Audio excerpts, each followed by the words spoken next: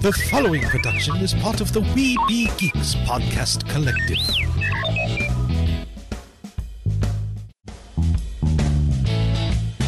Produced with podcasting gear from Tascam, including the Tascam Mini Studio. Trust your audio to Tascam. Sound thinking. Microphones and headphones provided by CAD Audio. CAD Audio, expression through innovation. Crisis for the geek kind. Top geek officials admit they underestimated the hipsters' defense capability. Geeks from all over the globe are joining up to fight for the future. They're doing their part. Are you? Join Weeby Geeks and the Geek Revolution and save the world. Service guarantees citizenship. Want to know more? Do not attempt to adjust your device. This is a Streaming Freedom audio bulletin. It cannot be traced, it cannot be stopped, and it is the only free voice left in the Geek Revolution. And welcome to another episode of Weeby Geeks. It is the dashing duo, Derek and myself, Mike. And, it happened a little sooner than we expected. We were planning for June 12th, and no, it's not June 12th. It is the end of May. God, almost said the end of March. It feels like the end of March.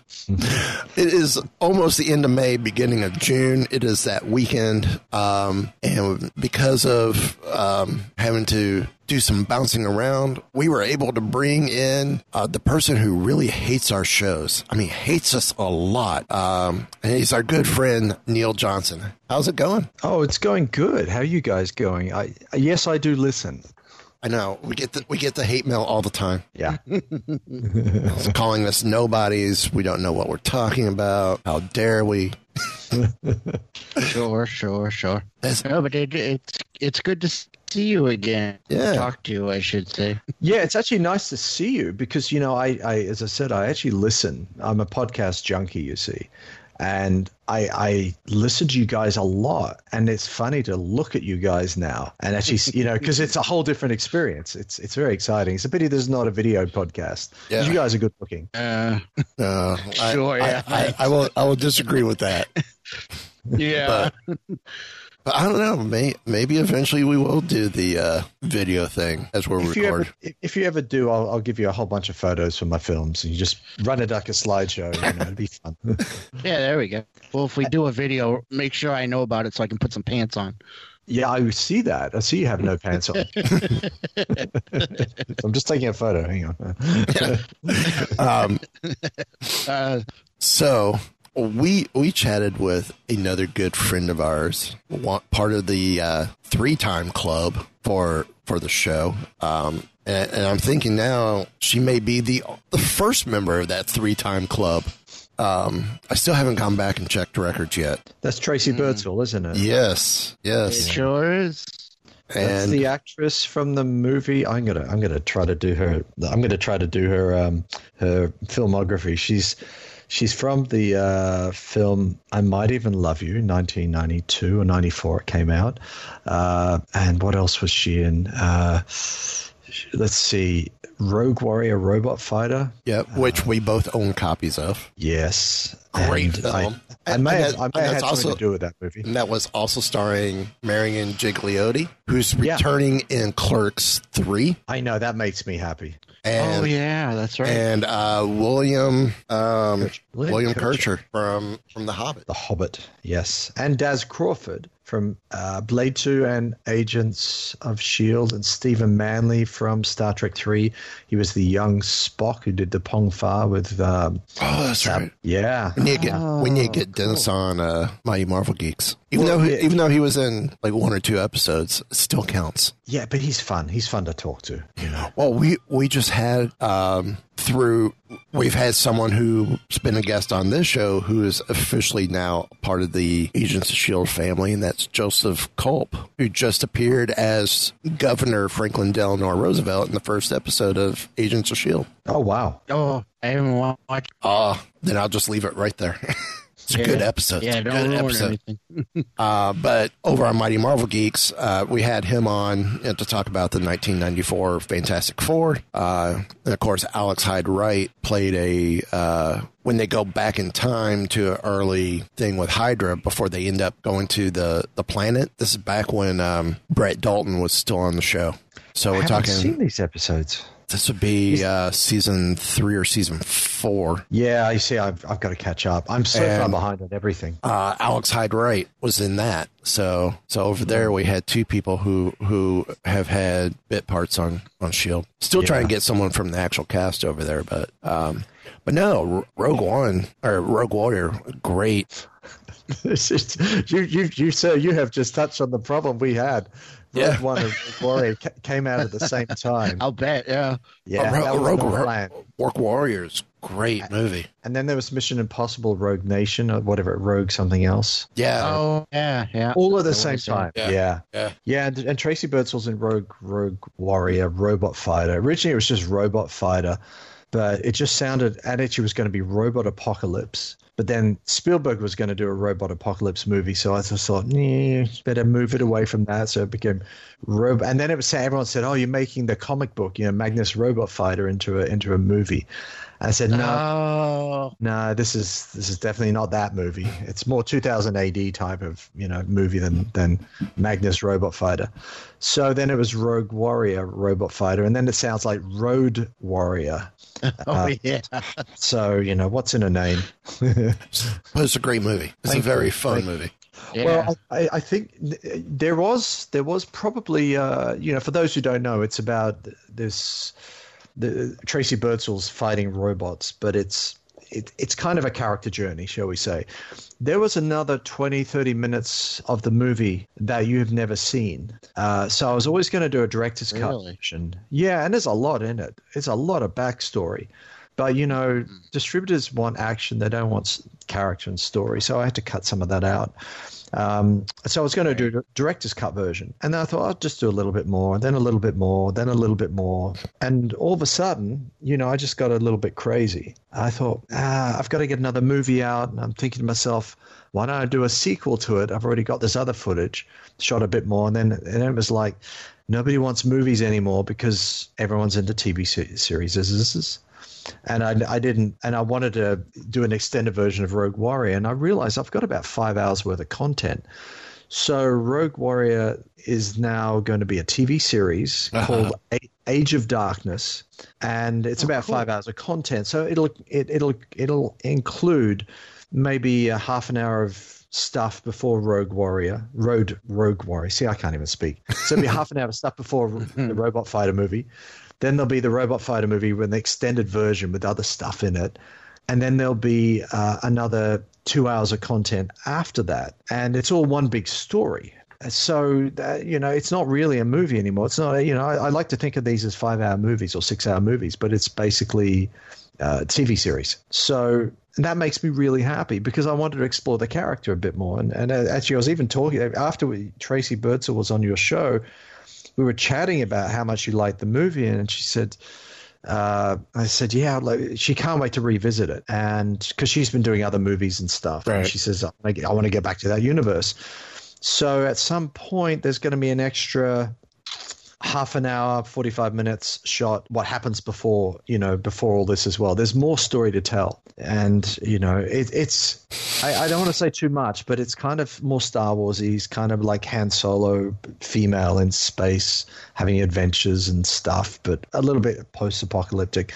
But it's all character driven, and it's very heavy character stuff in it. So it's just how much you like to see Luke Skywalker's adventures and stuff. Yeah. It's the same. I won't say the same type of story. It's not, but it's the same attention to character. Our addresses are. Yeah. And who was your favorite character apart from Tracy Birdsall in the movie Rogue Warrior? Besides Tracy? Yeah. And I'm split between Marilyn and William. Interesting. What about Hoagland? I liked Hoagland. I know. I'm after the quirky. Got it. Yeah. I mean, all I gotta say is one of my favorite films from the '80s was is because I own several copies. Howard the Duck. So that should explain everything right there. Oh, that was a weird movie. I know. That was so strange. I mean, I get it, but it's not what were they thinking, but I can't explain that movie. I'm glad to hear you enjoyed it because I remember watching it as a younger man being very confused by it, yet enjoying it, but I'm not sure why. And that the girl with the teased hair, the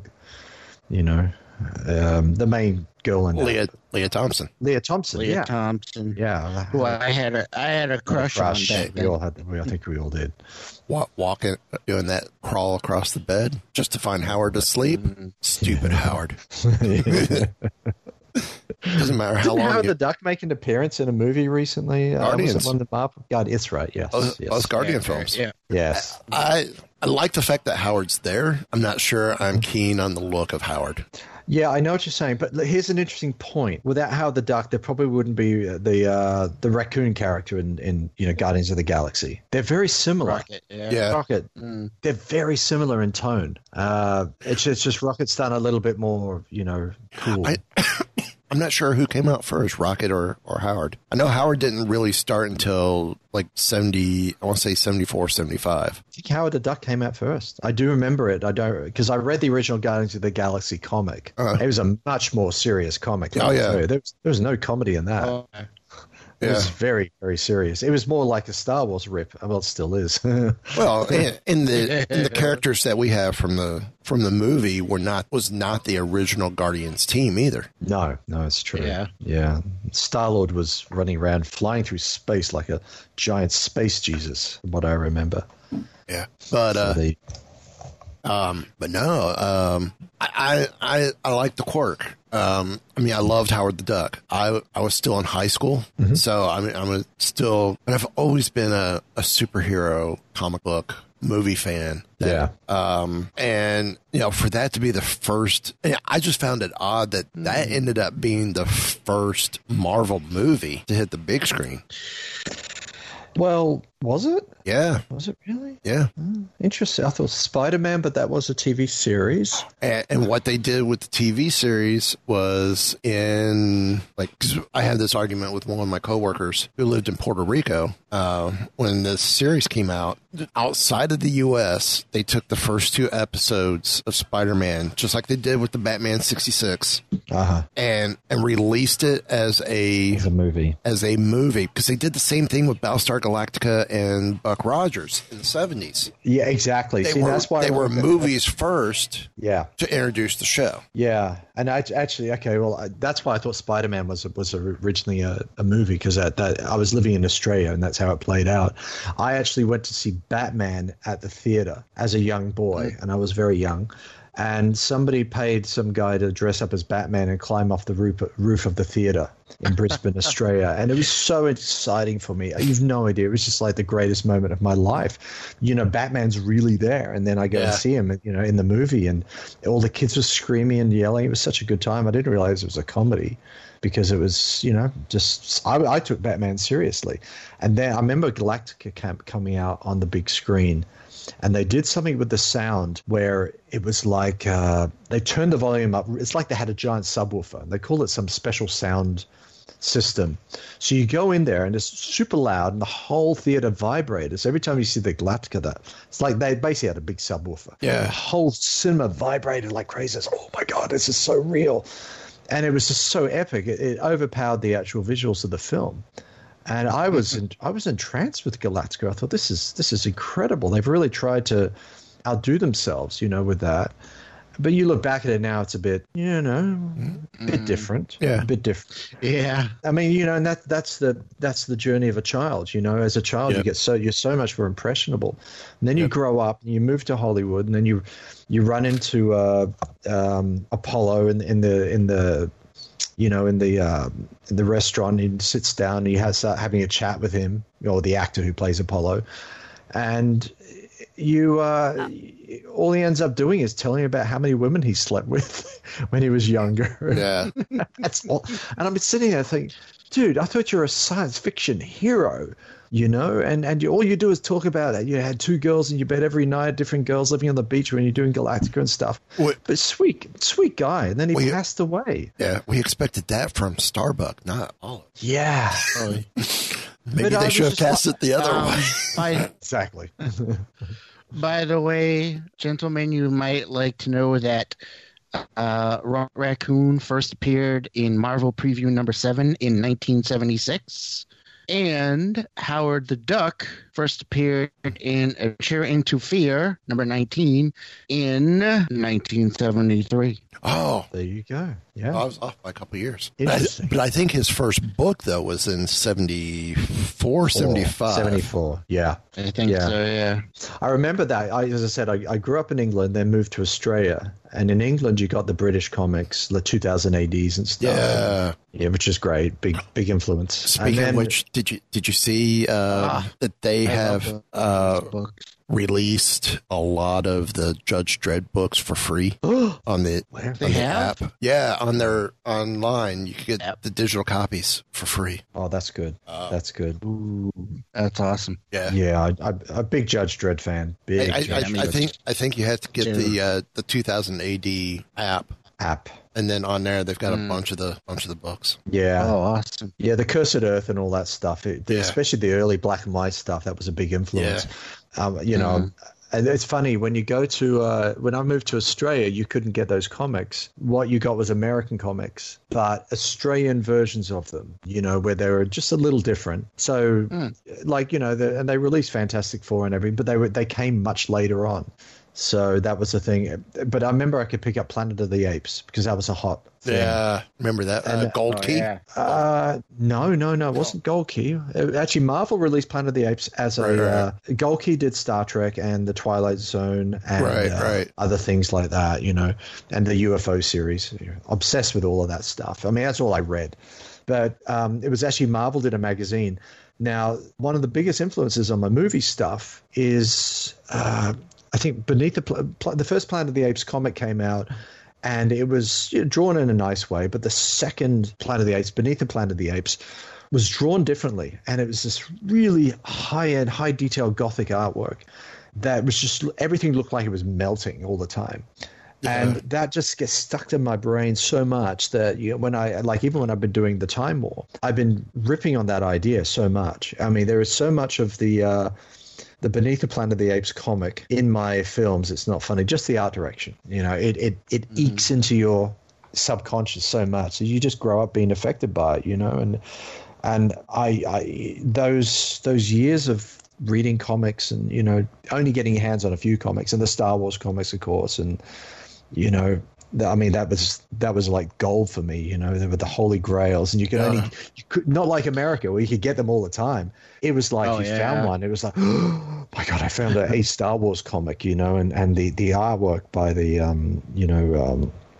was so extreme and so interesting, and I just loved it. And I find how, unless it's an actual Marvel title or publication in that country, like I know with Germany, it's Palatone, or begins with a P, because one of the years that my parents went to Berlin for a industry steel conference, I asked them, I said, you know, y'all have gotten me some other stuff, which has been really cool, and I love it. I want something unique and different for my Star Wars comic collection. I want one of the German Star Wars comics. Oh, so it was in the original German. Is this correct? It's all written. I see what you did there. It's like Shakespeare in the original Klingon. There's nothing like it. And it's after I got it, I did some research that they only release it quarterly in Germany. Yeah. This particular company, and they do it in a couple different countries, but the book is 3 issues in one. Mm-hmm. And it's like they choose like the best cover or the first cover of the 3 issues as the cover for this. So you miss out on the other 2 covers. I'm like, oh, this is so cool. And then I just sat there one day. It's like, okay, here's this issue and this issue. And I just started flipping pages. I'm like, this is awesome. Wow. And whereas in the UK, it was Star Wars Weekly in black and white. So all the Star Wars comics came out weekly. So they needed extra extra stories, and you would get the story of the day after the Death Star, like, you know, straight after the award ceremony. Luke is like standing around going, well, wow, that was interesting. What do I do now? And he reflects for a minute on what happens, and he decides to go for a fly in his X-Wing, and he encounters a TIE fighter pilot who, you know, got lost, and they have a little battle, and they crash on Yavin, and they fight each other, and then he realizes that it's just a young man just like him, you know, wearing the suit. Wasn't that the comic strips? Cool. It sounds like what might have been the comic strips here. No, they were separate as well. No, this was just the UK ones. They've reprinted them in the compendiums. But it was the same artist. I got to find. Who's the big artist from those early days as a Star Wars? Is it Walt Simonson? Walt Simonson, yeah. Was it him or the other one? Oh, the guy who did where everyone had big jaws, you know. The other big artist was Michael something. Yeah. But anyway, I love Michael. But that was one of the great stories that you never got. And I happened to visit the UK, and they came. It was issue number 98, 99, and 100. And I was like, wow, this is a story I've never seen and never got printed in the US. But it was still Marvel. It was done by the Marvel team, and there was a few stories like that, you know. And I actually have a collection of all the Star Wars UK Marvel comics because they came out weekly. I have a full collection of those. Now knowing about that, it's on my wish list. You should. All the covers are different. It's going to be on my wish list because I'm slowly wanting to get all 100 and was it 106, 107 of the US run. Mm-hmm. I had them. I sold them all, the full set, to buy the UK ones. I had them as a kid, but with all the different moves, I obviously got rid of them. And of course, you know, that was during the time period with the 80s where, you're becoming a teenager. You don't read that type of stuff, and you don't play with Star Wars toys. I'm like, no. I fought it for a while. That time period now. I fought it for a while. When I sold my Transformers, and then my parents, you know, go by, I remember when you had this, and I'm like, yeah, and I remember when you forced us to get rid of it, and if I had it now, I'd be a lot richer because one, I wouldn't be trying to buy it all back, and two, some of it may have been money. Yeah, I had a cardboard Death Star, the UK one. That was my favorite toy. See, Americans had the plastic Death Star, you know. Yeah, ours was the 3-story tower. Yeah, I saw that. I saw pictures of it. It was advertised to us. I had it. Never buy it. I had it. I had the cardboard Palatoy version. See, I never saw it. I never knew that one existed until you posted it. Absolutely incredible, and hours of fun. And in some ways, it's superior to the plastic one. In some ways, in many ways, it is. Yeah. You could land the Millennium Falcon, which I didn't have because they couldn't get one. But if you had a Millennium Falcon, you could land it just on the edge of the thing and actually, have the docking bay. So. See, I would have figured out how to make legs for it and add it to the top of the Death Star we had. Oh, that would have been top. Cool. I don't. No, it's pretty big on the top. I mean, it was about about a yard across. It would fit on it would have fit on the top because the top it was flat above. I mean, there was a flat piece above the gunner, but you have to get some. There was there was a little tower part on top. Yeah, the elevator. Yeah. That's why I said I'm looking at this thing. I don't think it would work. You have to get You have to get some sort of. Knowing me, I would have gotten balsa wood or something and made legs for it in a small platform to sit behind it. Yeah, you would have had to sit on. I think it would have been personally. I think it would have been too top heavy with that on top. Yeah, it was pretty big. Yeah. See, I as a child, once I got the cardboard Death Star, and I decided to build the blockade runner out of cardboard. Man, nothing like a white spaceship, that was... Yeah. In fact, I'm so obsessed with white spaceships. If you're to turn it back to Rogue Warrior, but if you look at some of the corridors, we had this big white corridor, and that was blockade runner inspired. There's, when they're breaking... Skull Crusher, if anyone's seen the movie, Vance Crawford's in prison. They break him out of prison, and you see this nice little long white corridor. Strangely enough, if you've seen The Mandalorian, there's the prison break episode. It's almost the exact same corridor, and the Mandalorian ship is almost the exact same ship as the ship in Rogue One. Now, I'm not claiming that they ripped me off, because no, but seriously, I mean, coincidences happen. You know, the Mandalorian walks through the desert with this floating ball. So does Sienna. You know, it's all good because we're all ripping off the same source in the end, which is, you know, Flash Gordon or something else. And, you know, this just says they need to bring you on as a director for a Disney Plus Star Wars streaming show. That would be nice, but here's the problem. Yeah. Now, okay, this gets even weirder. When you look at the layout of the artwork, when you go onto Disney Plus and you see the Mandalorian poster, you've got the Mandalorian in the middle, and you've got Cara Dune behind him, and IG-88 on the other side, IG whatever he is, IG-11, on the other side, IG-11. And I look at it, it's like, that's the exact same posing layout as the Rogue Warrior poster. You put them side by side, it's unnaturally similar. And again, you know, it's like the time when the Han Solo movie poster was a rip off some French artist, you know, which that big lawsuit that happened. There's so many similarities, you know, and it's. Oh, what was it? Star Trek Into the Darkness? Is that the one with Cumberbatch? Cumberbatch. Oh, sorry. I'm sorry. I'm sorry. He's my favorite. That's what the fans call themselves.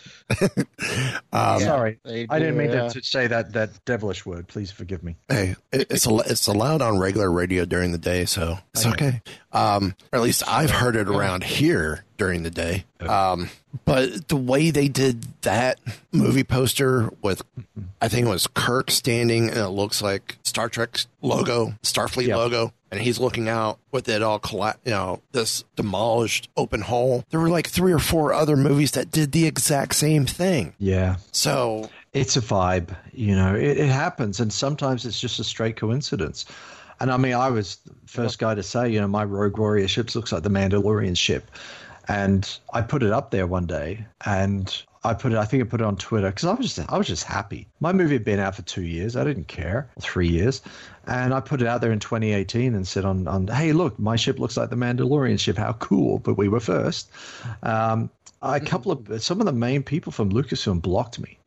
And I thought, and the only reason I knew that is I used to, you know, Pablo Hidalgo, whatever his name is. I used to look at his stuff because I enjoyed his tweets. That's like, you've been blocked. That's like, why would they do this? It's like, well, we don't know who you are. You're blocked. You know, it's like, I wasn't even making a point. I was just happy. But everyone's just so afraid of lawsuits and everyone being ripped off and this and that. And California's really litigious, you know. They probably took it the wrong way.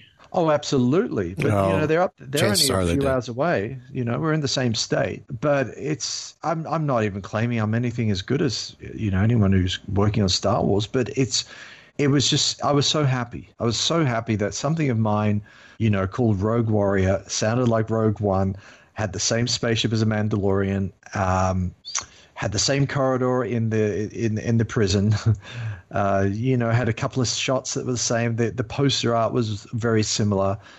It just made me happy because, you know, we're all just stealing out the zeitgeist and making ideas, and it's okay if they're gonna steal your ideas, and I don't even believe they did. It's a compliment, you know. It's an absolute compliment. Oh yeah, exactly. But you know, everyone's afraid of lawsuits, and it's like, man, just whatever. So it was just, and you know, I'm not a political. I don't say anything bad on social media. I'm not political. I don't, you know, just try to be nice to everybody. And it's like, well, they block you obviously because when you happen to mention the spaceship thing, it's like. Yeah, they were thinking you were going to be coming after him. And he's just trying to avoid he's trying to give himself plausible deniability. I was just putting it out there because I was afraid they'd come after me or somebody would at least attempt to, and then I have to defend myself in court, say, no, this came out 2015. And there's actually a guy in the UK, a really nice guy on Facebook, who's actually built a physical model of the Rogue Warrior spaceship. It's called the Chastity 9. And he's actually built a physical model of it. And he put photos up online. Everyone said, oh, he's just copied off the Mandalorian ship. It's like, guys, come on. So, you know, whatever you do, you get attacked and you get destroyed. So that's why, you know, I've been focusing right now. You like the segue. Currently, I'm working on a TV series called The Time War, which is yes. Adolf That's Hitler what we want traveling. to talk about. Yeah, Adolf Hitler traveling Our through time, address rewriting history. Our addresses are.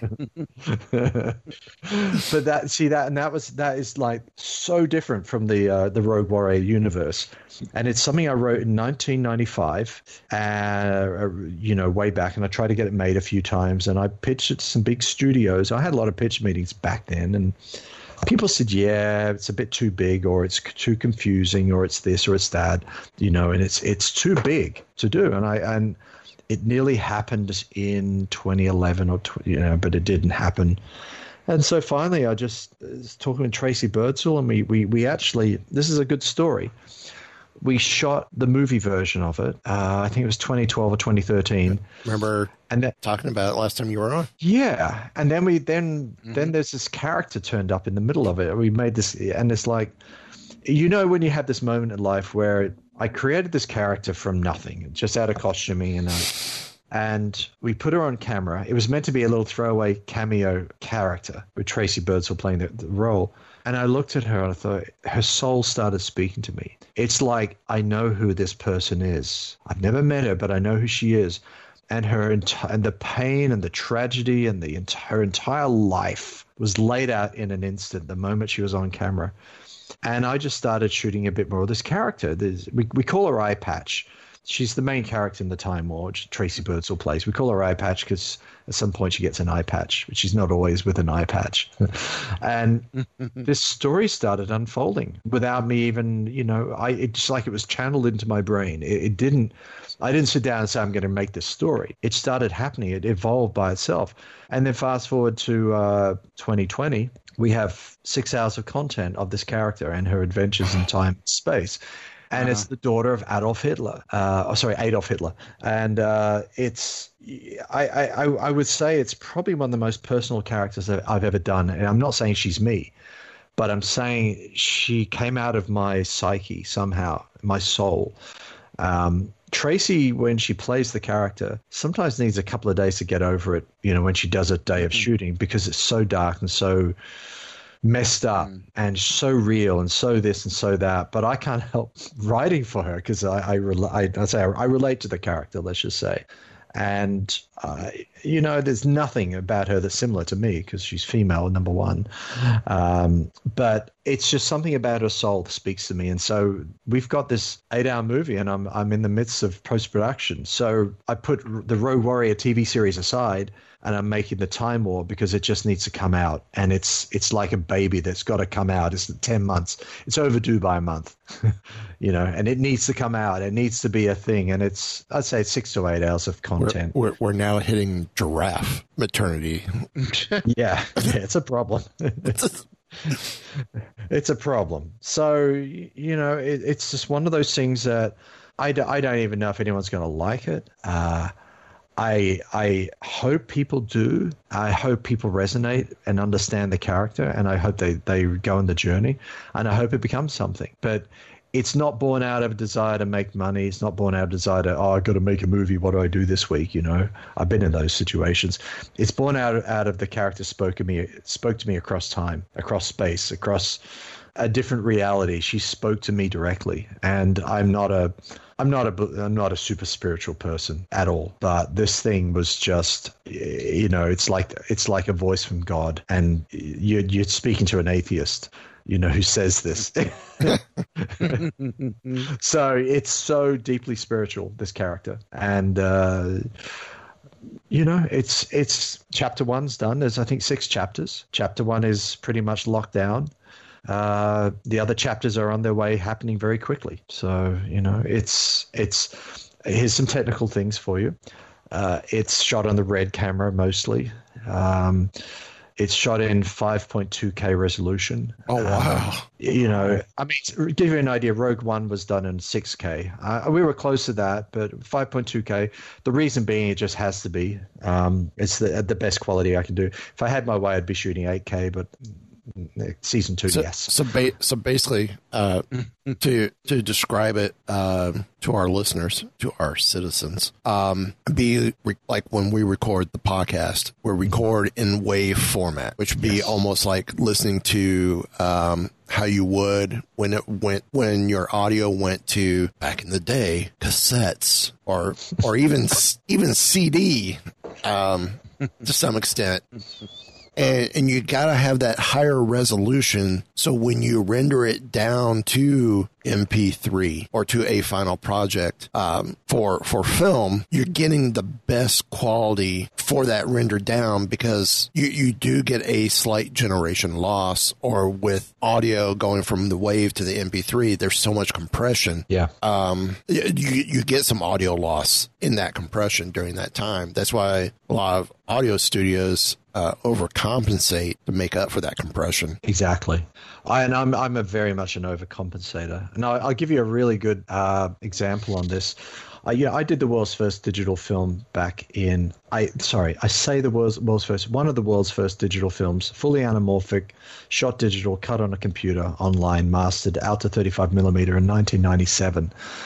So, that was a thing. That was a long time ago. That was around the same time period as Fifth Element, which has been credited as the first one to be fully digital. They shot on film. So I shot on a digital camera, anamorphic widescreen. Yeah, they were a digital Betacam, but anamorphic. And it's a whole thing. Everything I had read about Luke Benson on that was he shot everything digital and recorded all the audio on the digital Nagras. Yeah, I don't know was that, and everything was all higher frame rate. Yeah, no, I don't think that's the case. Okay. I mean, maybe the higher frame rate. I mean, as far as I think where they shot film and threw it straight to digital. Okay. So, I was the first full digital pipeline, and it was edited on a computer, online on a computer. And I mean, it's no big deal now. No. But it's still that same. It's still that same time period, though. Yeah. Yeah. And so, step ahead, then George Lucas is doing Star Wars Episode 2, Attack of the Clones. Now, that basically is, for all intents, it's a 2K camera. It's basically an HD camera, is what Attack of the Clones was shot on. And then it's upscaled to 4K. So when you watch, if you're lucky enough to get your Star Wars movies on 4K Blu-ray, and you watch Attack of the Clones, it's going to look the worst of all of them, because the original capture format was the lowest resolution of everything. I'm not saying it's going to look bad, but it's going to look the worst. And the best of all the Star Wars movies will be Rogue One, because that was shot at the highest resolution. And you put Attack of the Clones and Rogue One together, it's going to be chalk and cheese on a giant TV. Have you heard the stories of when I showed Zoe the original trilogy before we went and watched Force Awakens in the theater with her? I put the DVDs in our Blu-ray player, the original DVDs, because it's one of my collectible things I go after is any Star Wars or Indiana Jones film or product that has the Lucasfilm title on the back. Like I have the documentary Beneath the Dome, talking about the mockumentary about R2-D2, the R2-D2 thing, which was great. You had they actually sold it on the Star Wars fan shop at one time. Yes, I remember that. So I bought it. So after the movies came out, the original trilogy came out. Well, thank you. My computer on virus and threat protection. I have a Mac. I don't have that problem. Just your Mac and crash. Your Mac and crash. Nice. Do you have this? We're talking about Star Wars collectibles. That's the DVD. That's the first edition of the trilogy DVD, correct? But it's the PAL version. I do not have the PAL version. I have the NTSC version. I will send it to you for free. No way. Because it's been sitting under my computer for ages. I have copies of the first renditions of the special edition on Laserdisc that someone at work gave me because he was getting rid of all his Laserdiscs. I'm like, weren't they magic? Weren't they magical? It's like having an LP, wasn't it? Yeah. Better. I'm trying to find the original Laserdiscs. That was like a big tape cartridge that you slid in. I'm trying to find that of the original films, of the original trilogy. I know. They're out there somewhere. I'll find them one day. Have you got the Super 8 version? I do not have the Super 8. I've got VHS. I used to have the 8-track of the... Oh, the soundtrack. Of the soundtrack and of the movie where they just took the audio track off the film, and CBS. Oh, the story of Star Wars. This is the story of Star Wars. Yes, I had that. And that's the whole 8-track starts off. This is I think it's Anthony Daniels going, this is the story of Star Wars. And then it goes right into the music, and then it's the actual movie. Yeah. Audio track. But cut down. It was actually edited a bit for... was it? See, yeah. See, it's been so long since I listened to it. I have the MP3 version of it, so that's why I know these. Oh. Yeah. It goes for about an hour. And then they had the Empire Strikes Back version and the Return of the Jedi version as well. I mean, you get copies of those from you. Digital yeah, copies. I have. We're going to have to do some digital copy swap. Yeah. You see, this as we talk about exactly. this. Exactly. My other favorite thing, if we're going to talk about that and Star Warsy stuff, is the radio play adaptions of the Dark Empire. Yes, I have that. Oh, yeah. I have. Yeah. See, those are some of my favorite audio books, are the dramatizations. That's why I love the Dooku Jedi Lost book by Kevin Scott, and that's why I can't wait for the Dr. Aphra book to come out in July, because it's I haven't heard the Dooku. Oh, it's proper dramatization. It's proper dramatization. Yes. The Dooku book, it's Dooku's story as told by Asajj Ventress as she's going through his logs and diaries. Oh, interesting. It's so awesome. Who did the audio? I think it's a full cast, isn't it? It's a full cast. Yeah. Oh, is it? Dooku is full cast, just like Aphra's going to be a full cast. Yeah. See, I like that. It works well with the Doctor Who. The Doctor Who people, in fact, I know the guys in the UK, and they do such a killer job of all of that, where they just dramatize new stories of Doctor Who, and it's such a delight to do that. Now, the cool thing with the Dooku series is you had the full cast, but you still have the narrator doing the incidentals of as she moves across from one side of the ship or one side of the room to the other, telling some of that segue action that you wouldn't see, just like at the old radio shows. Yeah. You had that narrator explaining what's happening in between lines. You get that, and probably I wasn't a big Dooku fan until this book. And then it's like, okay, now I understand the character a lot more, and I like it, because especially now that it's canon. And I'm not going to spoil the book since you haven't listened to it, because there is a actual book version of it, but it's a copy of the script, right? Which I would love to get that too, so I could sit down and listen to it and read it at the same time. Just like those little read-along books. It's just like the old page. The bell, I have one of the Star Wars film strip audios with that. Yeah, me too. Yeah. I can't remember if that came on. See, Star Wars Hyperspace had a whole MP3 archive section, and I downloaded every one of those. Yes. And I think the film strips was on there. One of the film strips was on there. We'll have to we'll do a special swap. We'll do a special swap. Yeah. But boy, that was a sidetrack. Hey, we tangent a lot on the show. Okay. Yeah, so, we do. So after the first release of the DVDs, they re-released. It was never a 3-pack. It was the singles. The singles, and came with the bonus disc, and the bonus disc was the actual movie. It's the movie. It was kind of the remastered video, because it was what they used. It was from the laser discs. Yeah. That the was original laser discs. That was a Walmart exclusive. They were not anamorphic. They're only 4x3 letterbox. And so resolution wasn't good. There are people, now this is terrible, and I do not endorse people doing this, but my friend in the UK, Blake, has told me there's people online who've actually got 35mm prints of the films and scanned them to 4K. And they're out there somewhere in the ether. Yeah. But the original versions, probably a lot of scratches on it. But I feel that's probably a valid way to watch it. I want to say the copies I've got are based on the 35mm. Yeah. I did get them at Walmart, but it's the original audio track. It's still the 2.0 audio track, which is what I loved. And for her, at the time, she was 5. So that was 2015. Yeah, because she turned 6 later that year. She was born in 2009. We watched them during the summer and during the fall to get ready for her to go see Force Awakens, her first film in the theater.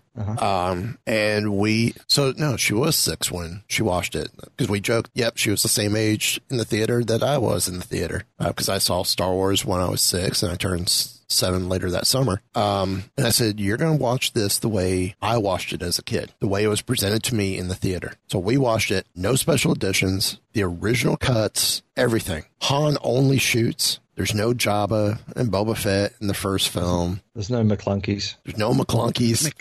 The Rebel fleet going after the Death Star is a little small ragtag fleet, not a huge armada. So it makes the battle even that more significant when they win, and more that David Goliath story. And what was so cool with all of it is the first time we see the TIE fighter on screen, as they come out of hyperspace into the asteroid field, which we find out later is Alderaan.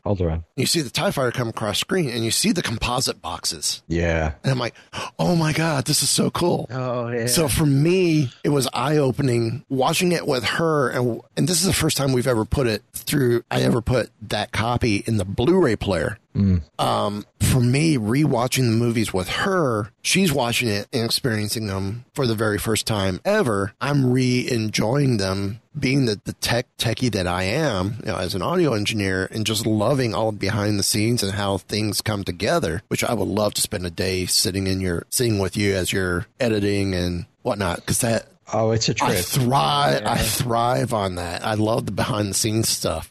Because I'm part of because I am behind the scenes. But watching all that come across, I'm like, okay, this is so cool. And I knew this is how they did it, but to now actually see it on screen, and I'm like, did y'all see that? My wife and daughter go, what are you talking about? TIE fighter went across the screen. I rewound, I'm like, look at all the matte blinds. look at the boxes. I kind of see it. I'm like, okay, I'm seeing it. I wasn't looking for it. And now I'm starting to nitpick. Okay, where's this? Where's that? Where's this? And I'm looking for all that. It's like, okay, this is how it all pieced together. This was the art back then. And now with the copy being so upscaled so much, you see it more. Yeah. And I'm like, okay, I haven't seen the original uncut in a long time. And I got very emotional because I was seeing Star Wars in a whole new light again. And it's funny. Yeah, it was awesome.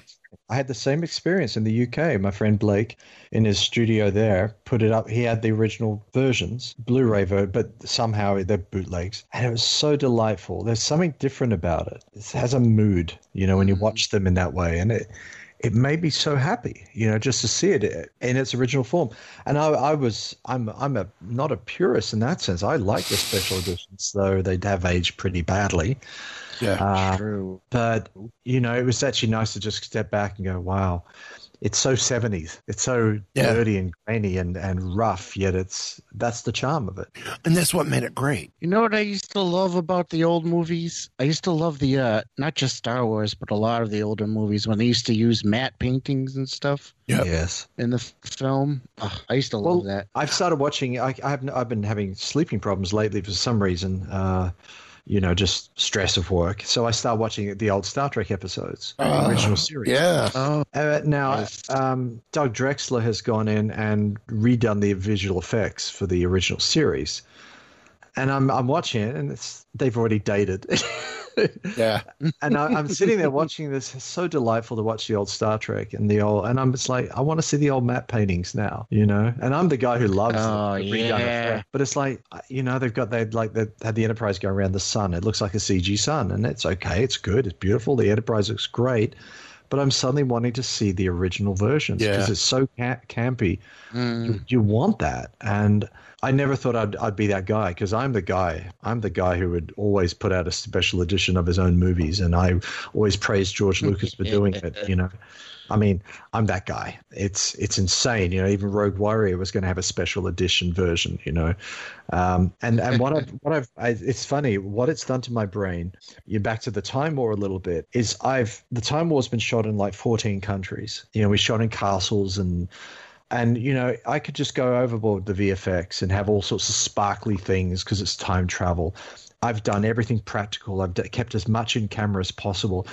Watching the old Star Wars stuff has pushed me to a point where, I'm using old lenses, special camera lenses. Wherever I can, I'm using the original stuff and trying to do it all practical, all real locations, all this, all that, as though it's not really as though it's shot in in the 40s or 50s. But it's in the spirit of that, you know. And then I'm shooting in 5K resolution, but I'm doing it and adding film grain on top of it, a very, very small amount, to give it that texture, that feeling, the vibe of what we've lost, you know. And this is the lesson I have. You know, I've made 15 or 16 films, and I've done a lot of TV shows, 500 music videos. So I've been around the traps a lot. And my biggest lesson is, you know, using the VFX to prop up the story. And I've gone so... I now assume that there's no green screen, there's no VFX. We have to do everything as real as possible. Sometimes you have green screen, of course. But I'm assuming that it's got to be real and be done in camera. And it's so liberating. I even built physical models for the Time War. I have a Nazi flying saucer and a flying giant submarine. It's a physical model and a tank. Tanks on fire. If I want Hitler or somebody on a cross on fire, I have to go out to the desert. I have to build that cross. I have to set it on fire and use real fire, not CG fire. It's got to be real. And this is my mantra. You know, this is what I've started doing, and that's why the Time War takes a little bit longer, is because when you see somebody on fire on a cross, there's a real fake body, of course, on the cross on fire. You know, it's not. It's all real where possible. Let me ask you this question then. Saying that, because I'm completely in awe of what they're doing with the Mandalorian. What is your take on the volume? What they call the volume? Okay, so for those who don't know, it's a gigantic a circular television screen in a studio, and they project this scene onto it. I've been discussing with friends of mine actually about that system for a long time. In fact, I know somebody else who built a very similar system, mostly because he got sick of doing green screen in car driving shots and wanted the reflections proper. So that's where he built one, and we were talking about this for years. And I have another trick I do, which is on this point. I'll give you an example of what we did in the Time War before the volume was created, and I think we shot this in 2013. We had a scene where we needed the character in a cave, eating a spider or something. Anyway, she's in a cave. We physically couldn't get her into the cave because it was too dangerous, because it was a talcum powder cave. And there was a danger of the roof collapsing, and it was flooded out. But I had a photograph. So what I did, I actually did the old school. I printed up I took the photograph of the cave. We have real footage in the cave, but it needed an extra scene. Printed up the photograph, and I rebuilt the foreground of the cave. So basically, we rebuilt the cave outside in Malibu, and with a giant printed backdrop, just like, kind of like a television, but it was a static thing. And it was just 16 by 10 feet backdrop. And it looked like you're really there. You couldn't tell it wasn't there. So it was a similar concept. So rather than do green screen, which everyone would do, we said, let's match the lighting of the cave. Let's physically build the cave again and put a back, just a printed back wall. And it looks so good. That's the old style of doing things.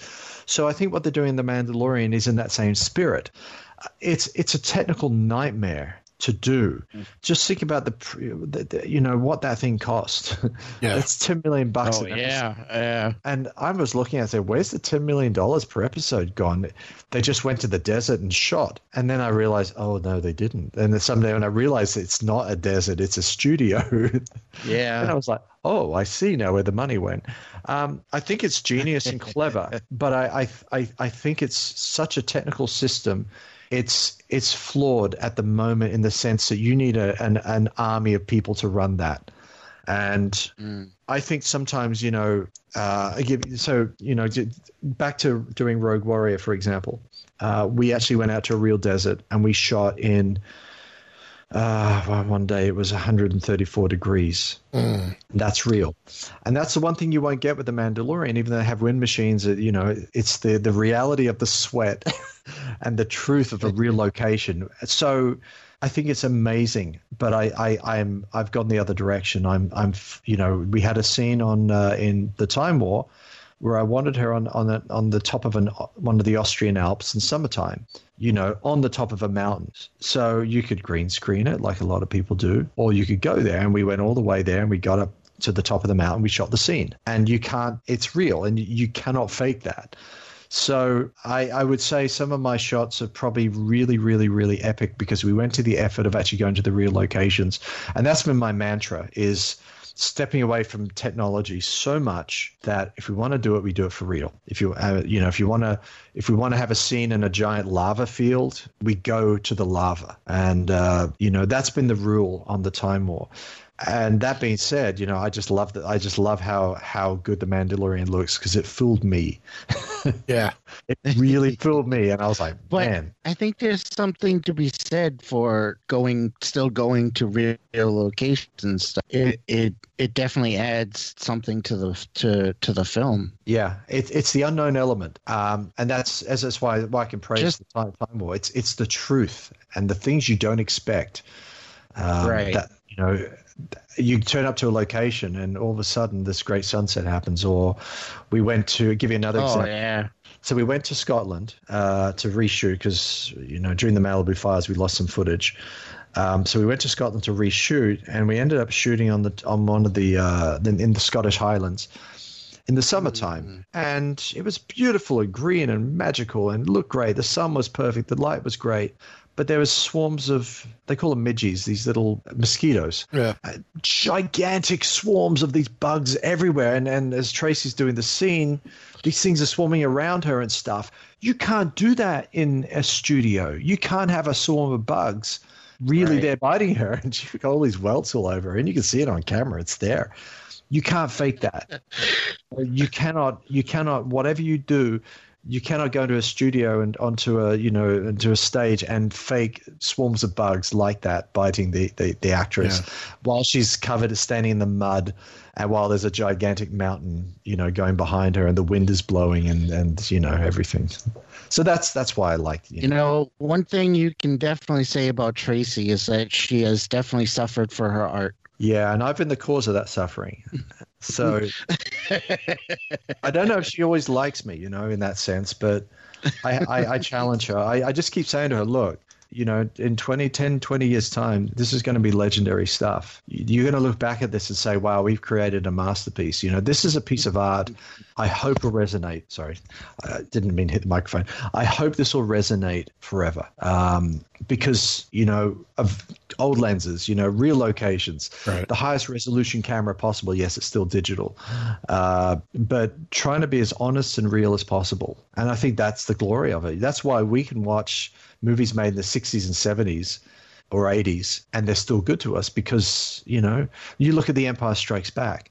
How real is that? The Millennium Falcon is really there in the Hoth base. It's physically in the base. It's when they're in the snow, they're in the snow. When they're on Dagobah, of course, it's a gigantic stage, but there was real mud and water and smells and snakes and it was horrible shooting conditions, but it's real, and that's the spirit of what I'm trying to do.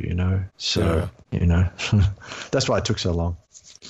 That's why I've been I think I've watched it like 3 times in the last month and a half. Was The Dirty Dozen. As it's popped up, I'm like, oh yeah. Now going back to like Doctor Who and whatnot, I've been watching. For me, my doctors are Tom Baker and Peter Davison. Yep. Oh, interesting. Because that's what I grew up with my dad in the 80s.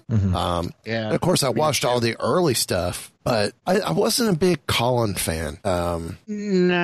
Yeah. Not really. Well, he was okay, he was like a copy of. It's a bit like Tom Baker, wasn't he? Yeah. He was trying to be Tom Baker, but colorful. Yeah. Yeah, definitely. I mean, I've met the man. He's a great person, and I liked his person. I liked his personality. I think even the writers didn't know what to do with him as the Doctor either. After being with Tom for so long. Yeah, exactly. You could see they ran out of ideas because he was a composite of the last Doctors, but younger and better looking. But then I was watching Pluto TV, which is an app that I absolutely love, and they have a Doctor Who channel. Oh. And I went to it, and it was one of the early black and whites. And I'm like, wait, I know that costume. And it was the episode where I don't remember the details of the episode, But the one character that I recognized the costume was wearing the suit that was worn by Bosk in Empire Strikes Back. Oh yeah. No. Yep. Oh man, that's cool. So I'm like, and I knew they took it from Doctor Who. They reused that costume from Doctor Who. I'm like, but I had never seen it or never knew if I saw it back watching it with my dad. It never caught my attention until like years later when I knew it was from Doctor Who. And I'm like, oh, so that's the costume. Okay. You know, Boba Fett's in Doctor Who as well. The guy who played Boba Fett. Jeremy Bullock. Yep. Yeah, he was in a couple of episodes of that. He had a short-lived series, Star Something. I think it was Star Something. Never heard of it. Yeah. He played the Doctor. Oh, interesting. Technically, Peter King was in Doctor Who as well. Yes. Yeah, he was in the movies. Yeah. Yeah. It's a pity they don't incorporate that into the Doctor Who canon because that was a very odd Doctor. I just didn't like the TARDIS in those Doctor Who movies. It's basically a room with whites. Show's called Star Hike. Star Hike. Okay, I have heard of it. Star Hike. Star Hike. Yep. It came out originally in 2004, and then in 2009 he did it only ran 6 episodes. And then then it came back in 2009 for another 6. I actually I got a strange Boba Fett connection. So Daniel Logan, who plays Boba Fett, young Boba Fett. Yep. He's actually in the Time War. We're trying to get him on. I'm trying to get him on Wookiee Radio. Oh, you should. Yeah, he's a lovely guy. I'll just. I'll try to find a way to. I can barely get onto him, just so you know. but Christopher Lee also, who he shared a movie with, is also in the Time War, has a voice in the Time War as well. This is Christopher Lee's last movie credit, and so essentially there's a movie with Christopher Lee and Daniel Logan in it. Which is, kind of cool. I was actually going to speak to Jeremy Bullock about being in the Time War as well, but he started retiring, so I just felt it was polite not to ask. I ran into him on a train, just out of. I was in the train in London, and it's like Jeremy Bullock got on it. I didn't want to bug him, but I just waved and smiled. And I met him a few times, and he was really sweet. But it's just funny. I have all these Boba Fett connections, so He was one of the first interviews we did on this show with my original co-host, which I'm slowly getting them up on Patreon, where you can listen for as little as $1 a month. You'll be able to listen. $1 a month to access our archives. That's not bad. So, yeah. And you guys have T-shirts too, don't you? And have T-shirts, have hats, hockey jerseys, baseball jerseys. Yeah, I know. I've been eyeing them off. See, this is how I'm proving I'm a listener. See, I knew you had hockey jerseys. And then too, you could get yourself, by using the code WeBeGeeks, you get 15% off your very own Biddy Boomer. Yeah, that's pretty cool. Yeah, and for the people who are listening on the audio, what is a Biddy Boomer? Biddy Boomer is a Bluetooth speaker that you can listen to this very show on. In the shape of a Wookiee. That one was Chewbacca. They have Wookiees. They have a bunch of Darth Vader. A bunch of Star Wars characters, Marvel characters. Iron Man right there. Wow. They even have some sports mascots and such. Do they have a white Boba Fett? No, not yet.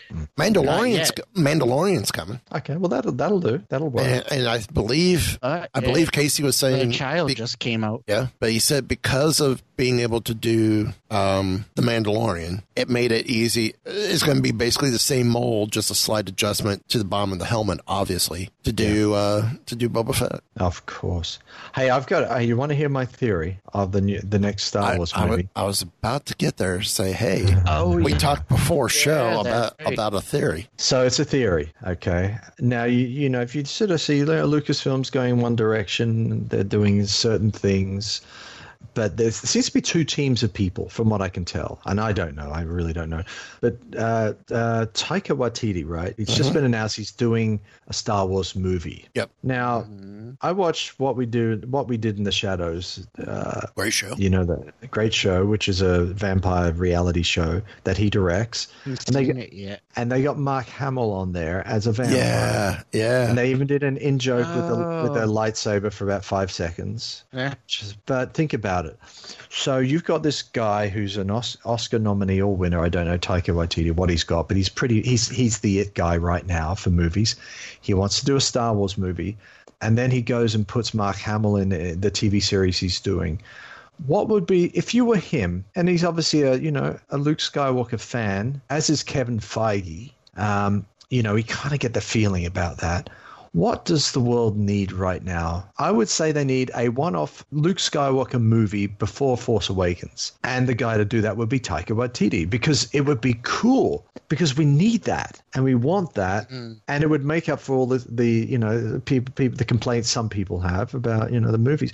But wouldn't that be the coolest thing to have the adventures of Luke Skywalker? Perhaps he could go to the dark side or something else.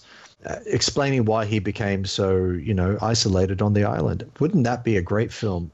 Wouldn't that just make you want to go to the movies? I like your thought. Cool. I like your thought, but let's go a little further and go pre-Ben Solo. Ben Solo's not around yet. Yeah. Still bring back Mark Hamill, and it's a one-off Star Wars Jedi Academy movie. Or The Fall of Coruscant. Yeah, either or, but it's him starting the new Jedi Order. Exactly. But it's got to be some big event in Luke's, because if it's got to be a character story.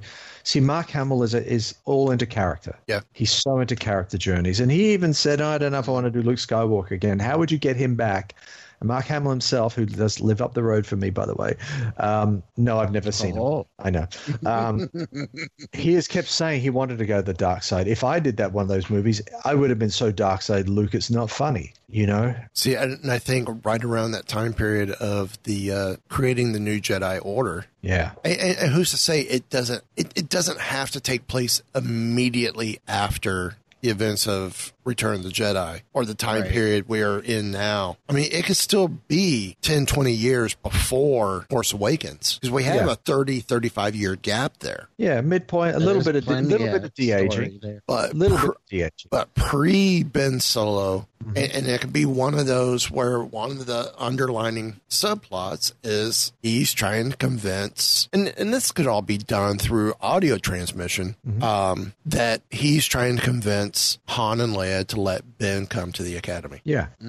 But we could start seeing some of the signs of him with whatever dementia or whatever he has, and going that way, and still going that way towards the dark side. That touch of the dark side. I think it's got to be dark side Luke. I think there's got to be something there, because you want something new, something exciting, and who knows what. But I would love to see that movie. That's the thing I would be pitching if I was anyone powerful in Hollywood, which I'm not.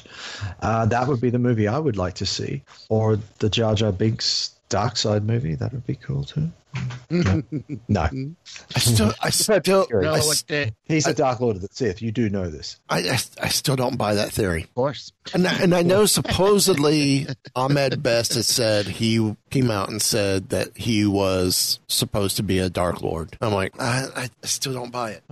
Yeah. I still don't. I don't. It would have been glorious to have him with a red lightsaber and looking dark and evil. I know. I bet they're going to do a Disney Plus series now where they're going to have Luke training Jedi, young Jedi, and it's going to be like Star Wars' version of Harry Potter. But to do that, they could go animated with it. Yeah, absolutely. And I think that would be actually they could, yeah. And that'd be one way of bringing Hamill back out of voice acting retirement. I know he supposedly has come out of retirement to do the voice of Skeletor. Oh yes, yeah. But I would love to see him revise the voice of Luke in the animated series. It would be wonderful. Somebody's got to do something. Yeah. They've got to stop. They've got to start thinking. They've got to pull a rabbit out of the hat now. I think, and I think they will. I think that they're not. They got so many good chances. You got Kevin Feige, you got Taika Waititi. I mean, and you got Jon Favreau, and you got Dave Filoni, and they're four people who potentially could put out some really good stuff. So you claim to be a listener of the show, and you've proven that. What do you think of our theory of leaving Kathleen Kennedy head of Lucasfilm, but in charge, but her main responsibility is finance, the financials, and making, instead of like Marvel with Kevin Feige, the single person in charge of creative, you keep the Star Wars theming of you have Master and Apprentice, and you have Filoni and Favreau, and their roles of Master and Apprentice swap back and forth depending on whether it's live action or animated. I heard a lot of negative things said about Kathleen Kennedy, which I found actually quite offensive, and I'll tell you why. Because I've been on the other side of those situations, and 9 times out of 10, everything that's claimed is not true. When I watched the Rise of Skywalker making of, I saw and also the Mandalorian roundtables, mostly the Rise. I was watching her and her body language and her, man, she's doing a good job. And I'm going to say, it's a massive organization. I'm not saying everyone there is doing a good job, because obviously somebody's letting the team down. But I think she's got a lot on her shoulders, and she's doing a lot. And I think she's maybe got too much on her shoulders. Everyone blames her for everything. But when there's a success, do they thank her? Not so much. I think, right. I get what you're saying. I think they're missing a visionary at the top. And she definitely is in there, and she's definitely doing her absolute best. But you think about this. Think about how hard it's been for her. Yeah. She hired these 2 guys to do the Han Solo movie as an example, and they wasted money and time and just went a little bit silly. And whoever story that the story is, she was bold and got rid of them because they were wasting company money and company time, and maybe weren't going to make a good movie. And the same with the guy from the Fantastic Four thing, Try. Yeah, but I heard an interview with him, and it's like he kind of admitted he kind of wasn't in a good place. I don't think he was fired. He pushed himself out the door because he was in a bad place, and he admitted this himself. Yeah. So I don't think it's as Kathleen Kennedy's this crazy woman doing blah blah blah. I think it's a different story. The reality is different. So that being said, I think she's given a lot of she's given a very long leash to the guys doing Mandalorian. To think about season 2, we've probably got Ahsoka. We've probably got. It sounds like we got Boba Fett there, and all the great characters that we want to see will be in season 2 of The Mandalorian, right? If the rumors are true. So she's really allowing this to happen. I think she's probably doing the right thing. And I think they've got to set up the right team of people. Getting rid of the guys from the Game of Thrones, that was a calculated move. And it's probably the right decision to make, and I think she's desperately trying to do her absolute best to do the right things. I was always under the impression when all that broke, she didn't get rid of them. They left on their own because of an exclusivity with Netflix. Yeah, but it did coincide with the fact that nobody liked the season premiere, the final, of Game of Thrones. Yeah, yeah, and who knows? We will never know. Yeah. Now, for me, I think she's done a great job, but she's had that super challenge of she's the figurehead at the head of all of this for this last trilogy, and it wouldn't have mattered if George was still here and not directing, but was still the masthead of Lucasfilm. I don't think because of the announcement of getting rid of the EU, which Lucas has said many times, and we've pitched it and preached it so much here that even Lucas said the original EU was never officially canon. Just a few bits and pieces that Thrawn he would have considered canon. Yeah. I think Splinters in the Mind Eye he had considered canon because he made some references on stuff. Shadows in the Empire, I believe, was another one that I believe he had considered more canon because he allowed for those. Yeah. He allowed for that stuff to be turned into merchandise. Yeah. If he didn't want it to be merchandise, it wouldn't have been. They wouldn't have, and he wouldn't have embraced it like he did. Yeah. But at the beginning of the Disney era, which is the best way to put it, it's not Disney. Oh, the Disney Star Wars. No, it's the Disney era. Right. And I've started hearing a few other shows mention it too. So maybe they listened to us and called it. Because I know that any of the shows I've listened to, I've never heard the term Disney era. I'm not saying we created it on Wookiee Radio. Probably not, but it's the proper term. The Disney era. It wouldn't have mattered because the fans weren't happy because Lucasfilm came out and said everything that was EU prior to the Disney era is not canon. The official lockdown announcement is it's not canon. We are creating new canons book-wise, starting with this book. The only thing that's considered canon from the previous books is 4 issues of the Dark Horse comic, Sons of Dathomir, which was meant to be the Clone Wars. In the Clone Wars. Yeah. That's it. So, because of all that just opened up a whole bunch of backlash because you got fans going, oh, so everything we've been reading doesn't mean crap anymore. No, it's still there. It's still tales. Yeah. It's part of the Star Wars mythology. Exactly. You know, and it's like I'm a big fan of Dark Empire. That was my favorite thing. Not everyone liked that, but I'm not upset that it wasn't made into a movie. If I want to listen to it, I go listen to the radio play and I go down the Dark Empire path and Dark Side Luke and all that and, you know, clone emperors.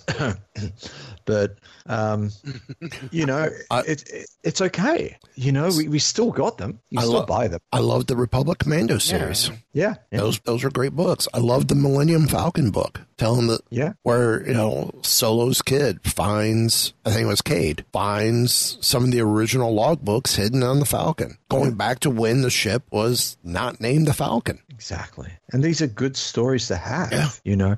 I think when you look at the whole picture, as I said, I've been inside these organizations. The one guy who took the blame, Kathleen Kennedy didn't take blame for anything, and I don't think she needed to. But the guy who was running Disney took the blame for the Han Solo situation, specifically, you know, and also he was pushing a lot of things through. He's since resigned. Sorry, the head of, what was his name? Bob Iger. Yeah, Bob Iger. I'm sorry. Yep. He admitted it was all him. It was all his mistake. There was a few mistakes, and he admitted, and maybe the Clone Wars cancellation was him as well. Because hasn't that come back with a wonderful vengeance, you know? Yep. That was a mistake, but it sounds like it was probably Bob. And he admitted he treated George Lucas badly. Yep. You know? So I think there's probably some, you know, I think that's where the blame, you know, should be squared. And I think as the company grows and develop, it's too much for just even for Kathleen Kennedy to be the George Lucas. And I think you need 2 or 3 or 4 mini George Lucases, you know, like you guys said, you know, the Master and the Apprentice. You need these guys, and it's already started working with the you know, the Jon Favreau thing, and it's probably going to work well with the Rogue One TV series. I don't call it the Cassian Andor series because that didn't excite me. When they call it the Rogue One TV series, I want to see that. You know? Well, I think that's why, you know, leave Kathleen head of Lucasfilm. She's the one that's the representative on the board. She's the one that goes to those executive meetings, to the board meetings, etc. Yeah. It's just, you know, and I know Kevin is everything for Marvel Studios, but I think for Lucasfilm, creatively, there needs to be someone different than Kathleen. Because as far as I can remember, and you could tell me if I'm wrong, most of the stuff that Kathleen's been involved with, Indiana Jones, Jurassic Park, everything with Spielberg, she was more the money person anyway. I mean, yes, she does have directing credits, but when she was in as part of the team with her and Frank and Steven, she seemed more the money person out of that team instead of the creative. I don't know. I hear what you're saying. It's when I saw her in action on the Rise of Skywalker on the set, I think she has a bit more. You know, I think she. I mean, a good producer, and if I ever find a good producer, they're very rare. A good producer will help to steer the director a little bit. You know, they do have a lot to say, but a good producer also knows when to shut up, when to be silent. Now, look at back on the Rogue One thing. And let's use that as a really good example. It's probably was going to be just, you know, they pitched it as a Star Wars war movie, you know, Band of Brothers in space.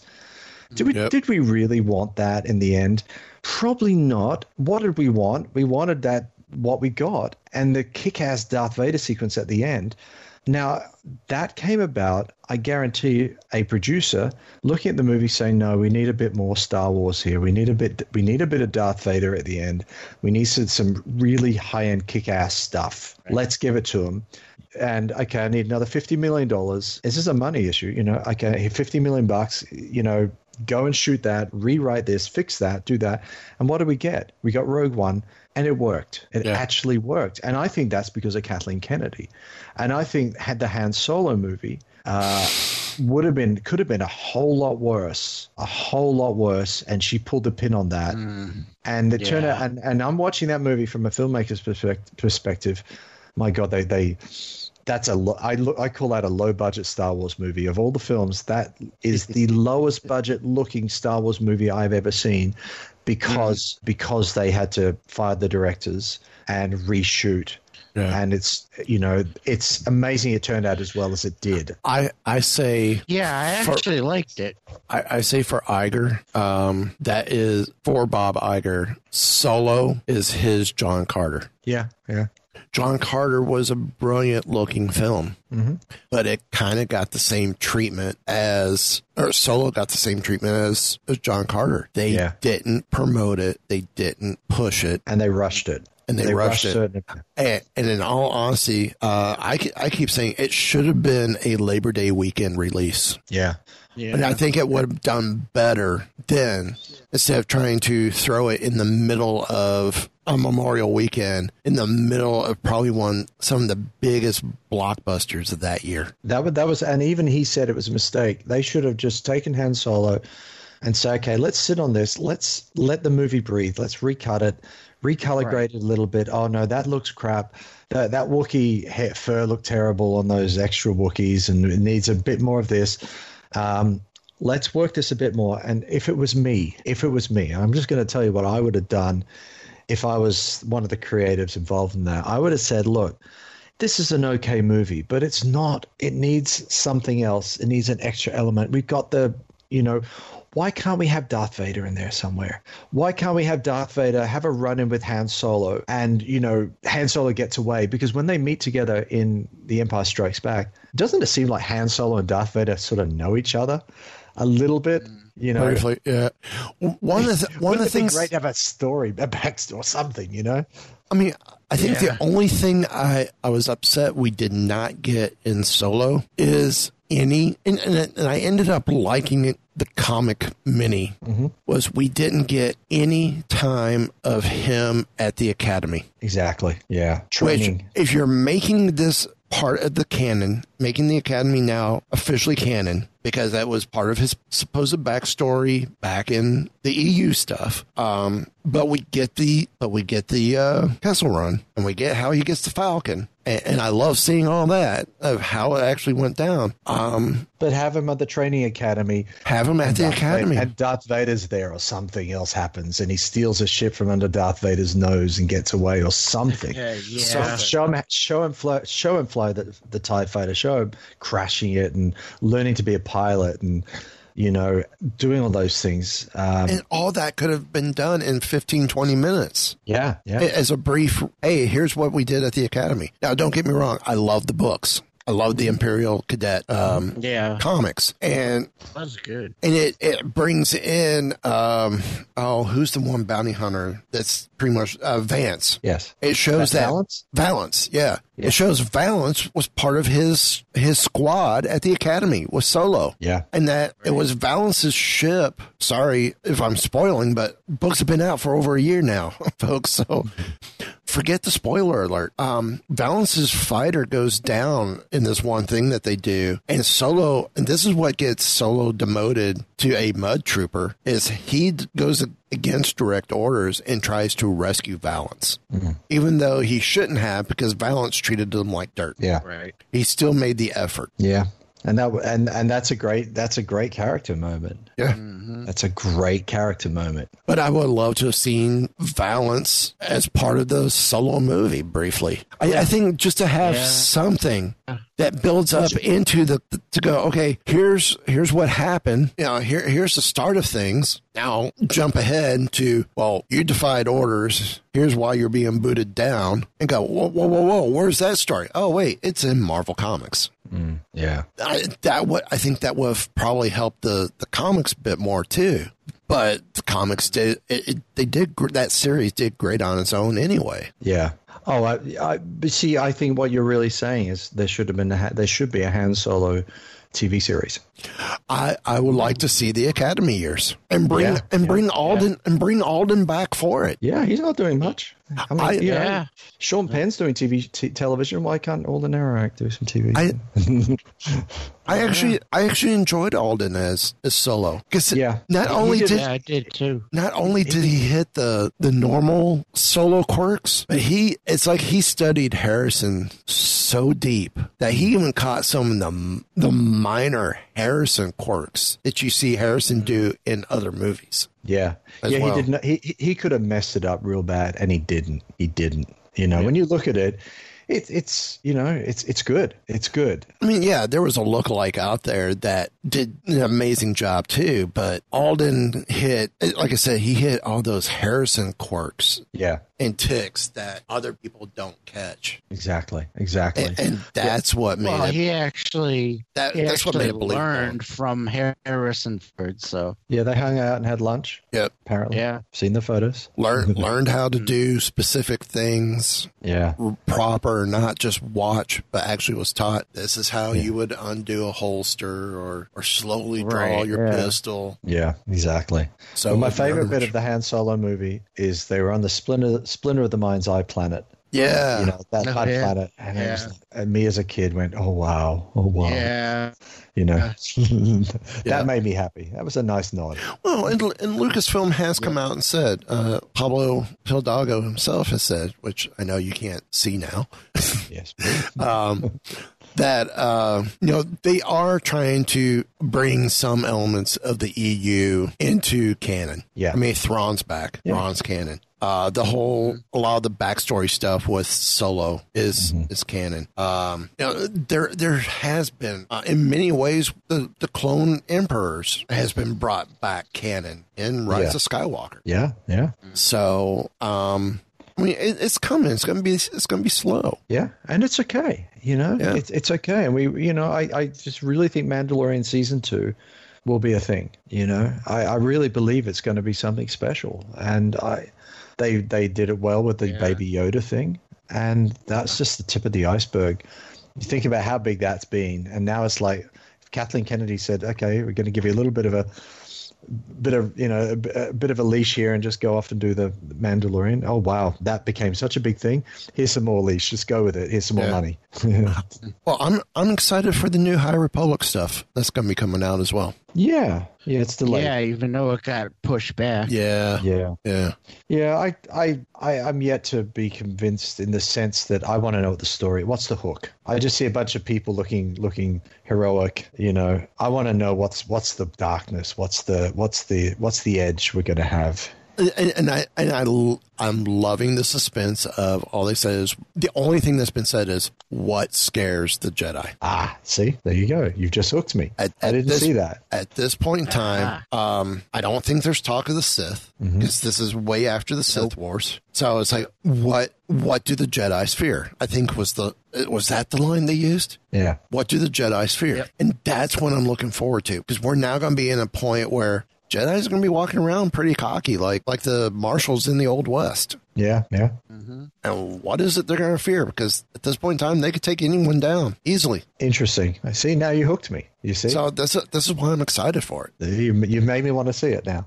I'm excited. I'm excited to read the books. Yeah. And for sure, these are books I will try and go out of my way to pick up. Because it's a whole new series that I could really try and delve into. And I hope they make some movies or an animated series or a live action animation series Yeah. based off, maybe not involve these actual characters, but have other characters that interact with the characters from the books. Yeah. Yeah. I still keep in that High Republic era. Yeah. And I want very little Yoda. I want very little Yoda in this series. Yeah. Yeah, that's true, but he's probably going to turn up. I don't mind him being on the council and being involved in council discussions, but I don't want full Yoda stories. Yeah. Right. I want minor roles with him. Yeah. Well, let's hope they invent something new for that too, because look how excited the baby Yoda thing, even though it's a Yoda baby, that was such a stroke of genius. Yeah. And I think ideas like that.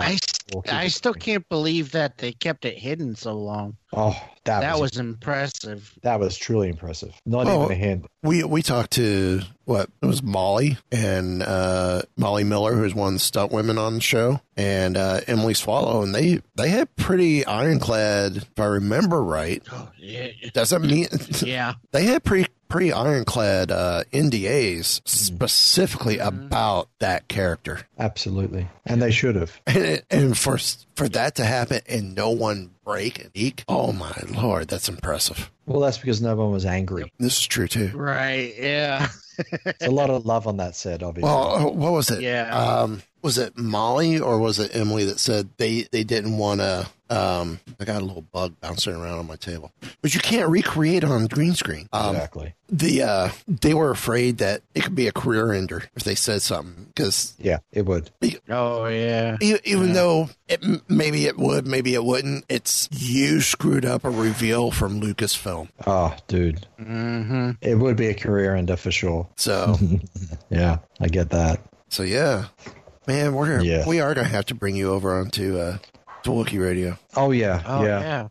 I'm thinking. I know I'm saying this on air, but June 10th, we're going to do a discussion about the 40th anniversary of Empire Strikes Back. Oh, dude, I'll be so into that. Cool. Let's count you. So you're saying you're going to be a part of that show? Absolutely. Perfect. I've seen the movie 83 times at the cinema. I think that qualifies me. That's not enough. I suppose. I was 13. That's not enough. That's not enough. I was 13. Yeah, sure. And how many of those 83 times did you pay for? All of them. All right. Yeah. Hate to say it. I was a good little Christian boy back then. Suckers written on your forehead. Yeah, it's not like it was a bad movie. So. Well, because of me, movie. they could afford one extra Ewok in Return of the Jedi. So there you go. There you go. You're the one. That's me.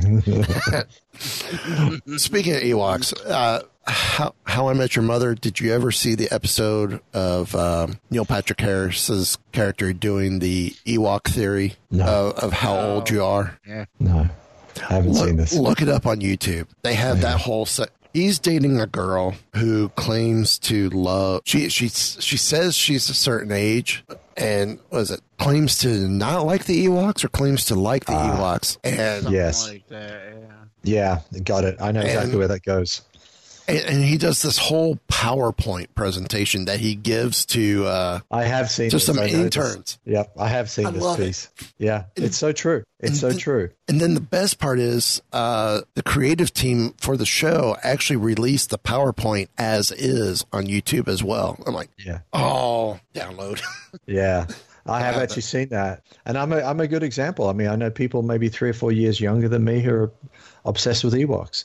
I thought they were okay, but See, that's how I am too. That's the house divided with me. My wife's 4 years younger than me. There you go.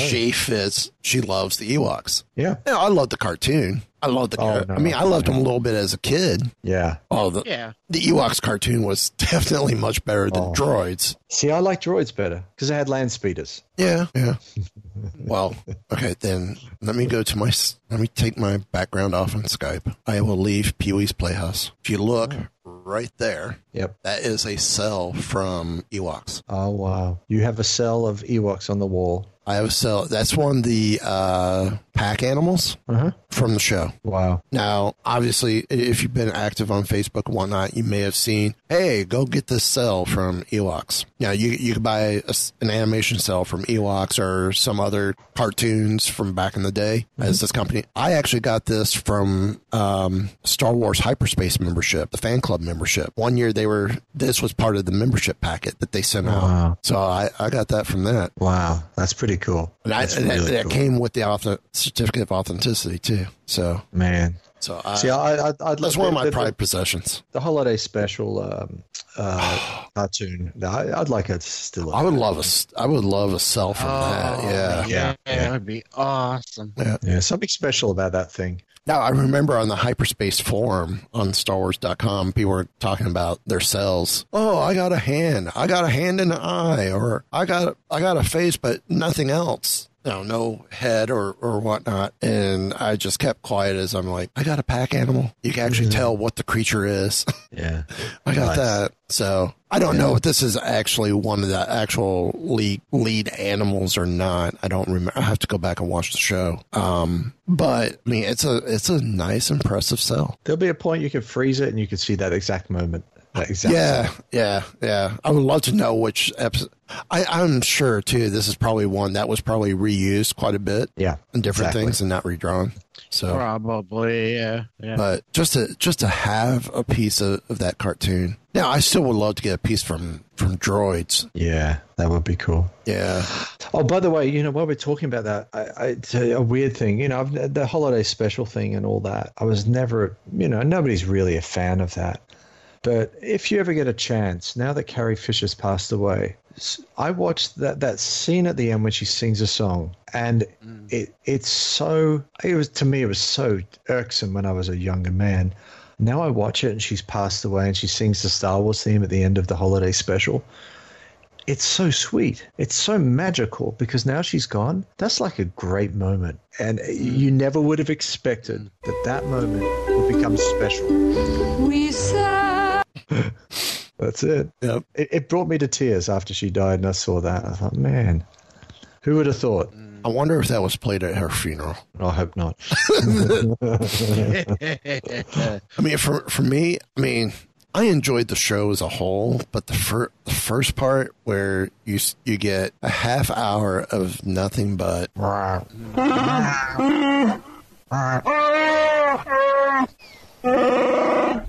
and you're like, what in the world are they saying? Yeah. And why does that Wookiee have a Bantha toy? Yeah.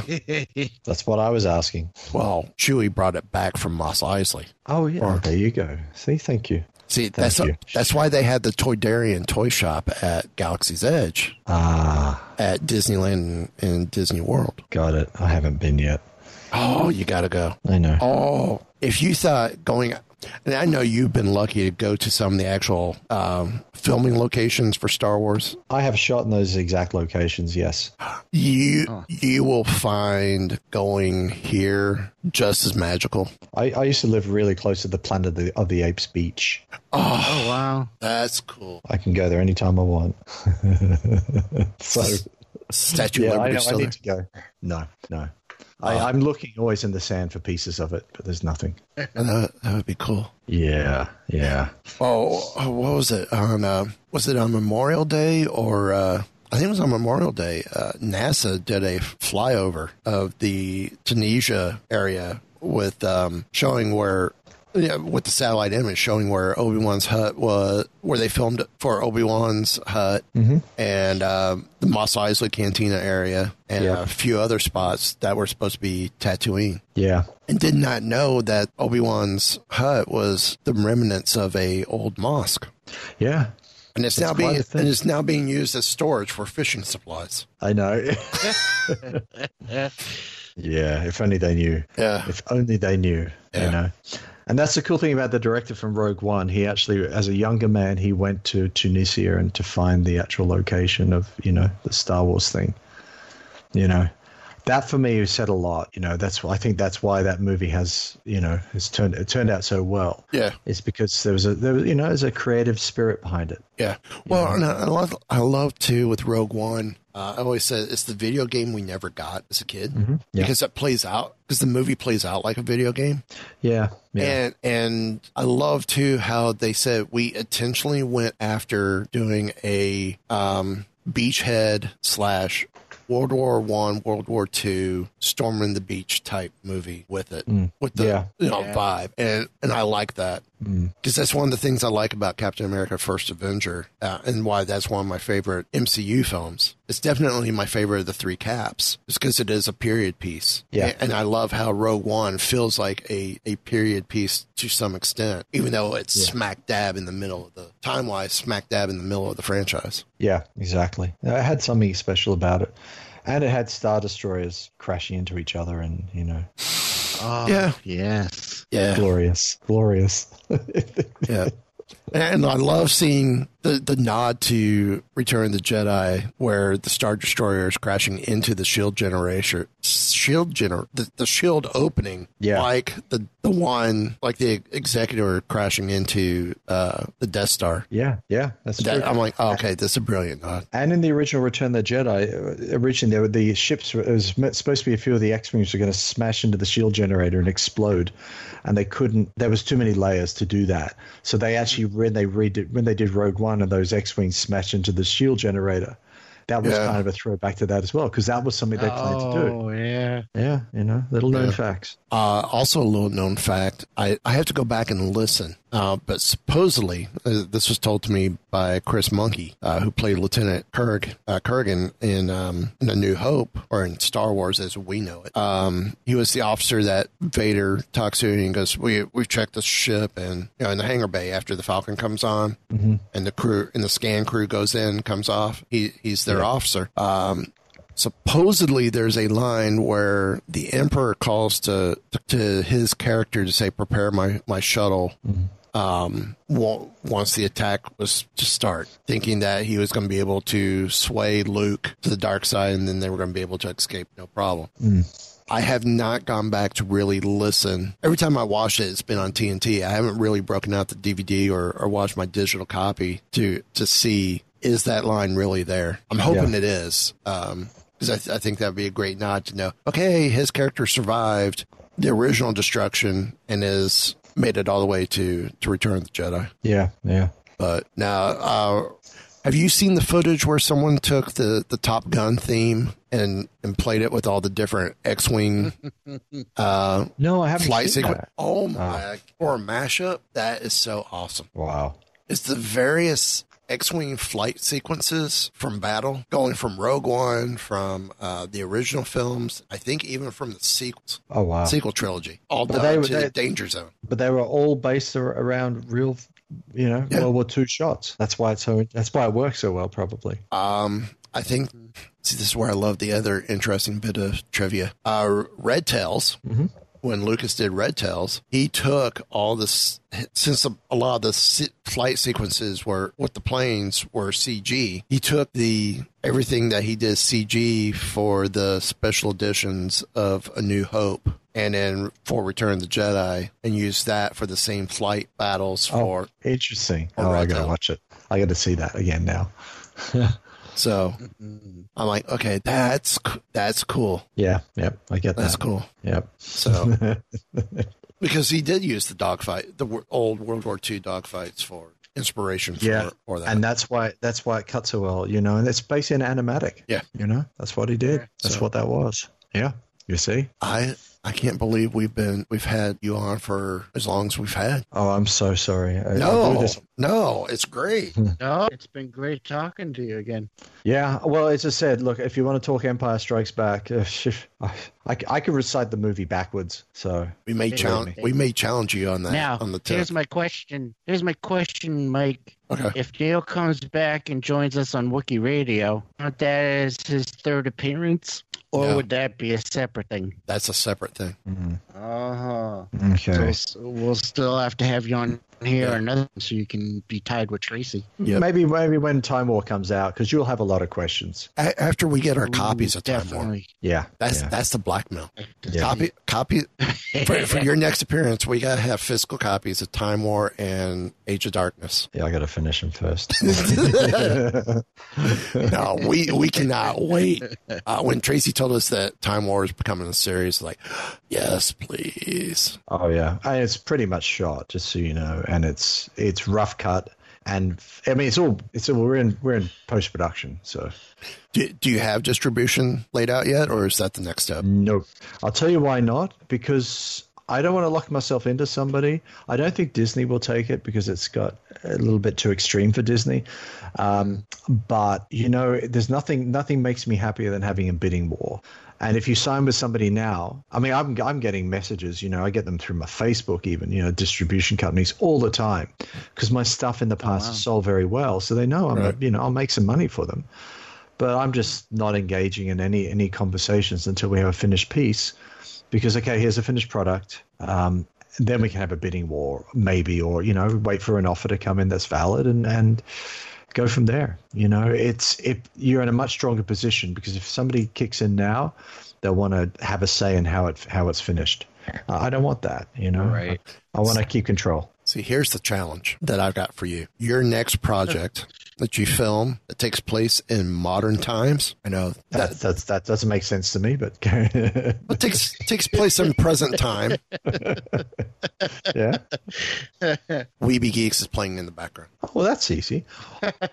Well, that I could do. That's a piece of cake. You could still be in the future. You can't be in the past, but I could definitely put you in the future. Yes, I'll do that. True. Very true. I'll have you on the radio somewhere. I could sneak you into an old one of the older movies if it gets recut. That would be a piece of cake. See, Derek, I'm going to get us on screen somehow. Even if it's on screen. Even if it's vocally. If you can stand on a blue screen or green screen with a good camera and just stand there and look at stuff, I could put you in a crowd. I think for me, it'd be cool to go, no, wait, that's our show. And it's on the radio in the background for this entire sequence. There you go. Or I could put a logo on a spaceship or something. Yeah, there we go. Yeah, that's cool. Easy. These are easy things to do. That sounds awesome. Yes. Where can people find you online? I think the easiest way is www.empiremotion.pictures. Empiremotion.pictures. And that is the website. I think you can right now buy very cheaply Rogue Warrior as a download, a 4K version or an HD version. And I think another movie, all my old movies are going to be on there soon. But currently there's only Chrononaut and Rogue Warrior available to purchase fairly cheap. Don't worry, I'll send you a link. I was going to say, I was looking at when I was on there the other night because I have actually entered all 3 of the shows for the podcast awards. Yes, it's one of the few things. It's one of the few things in life I can do. Is I've wanted to do because I've been a judge at film festivals, but I can't really have my own film festival because that would be a conflict of interest. But I can have a podcast award. And right now it's in its very, very early days. And you guys are, I think, one of the first entries into the podcast. So there you go. I'd say your odds are good, but I can't promise anything because, it wouldn't be any fun. Well, that would be unfair. Yeah. It would be very unfair. I don't want Hey, that. that's why I'm saying it here so other podcasters could jump in and get on board as well. So And they should. So but competition will be tough. I went to the homepage, looking at your movie posters, which I would love to get a movie poster for Rogue Warrior. That just looks awesome. It does. But I want to know when you're going to. I want to get copies of the Starship series. Starship Rising and Apocalypse look amazing. Oh yeah, all of that. Okay, I know we got to wrap. I'll give you a funny story on that one.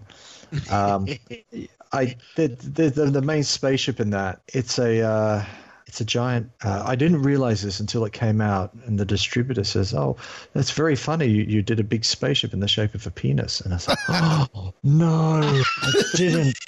And I looked at it, and they were so right. And I did not know. So to be fair, I don't remember the author because I was a kid. I was preteens, 10 to 14 time period. Every time we moved and we went to the library, I always went to try and check out.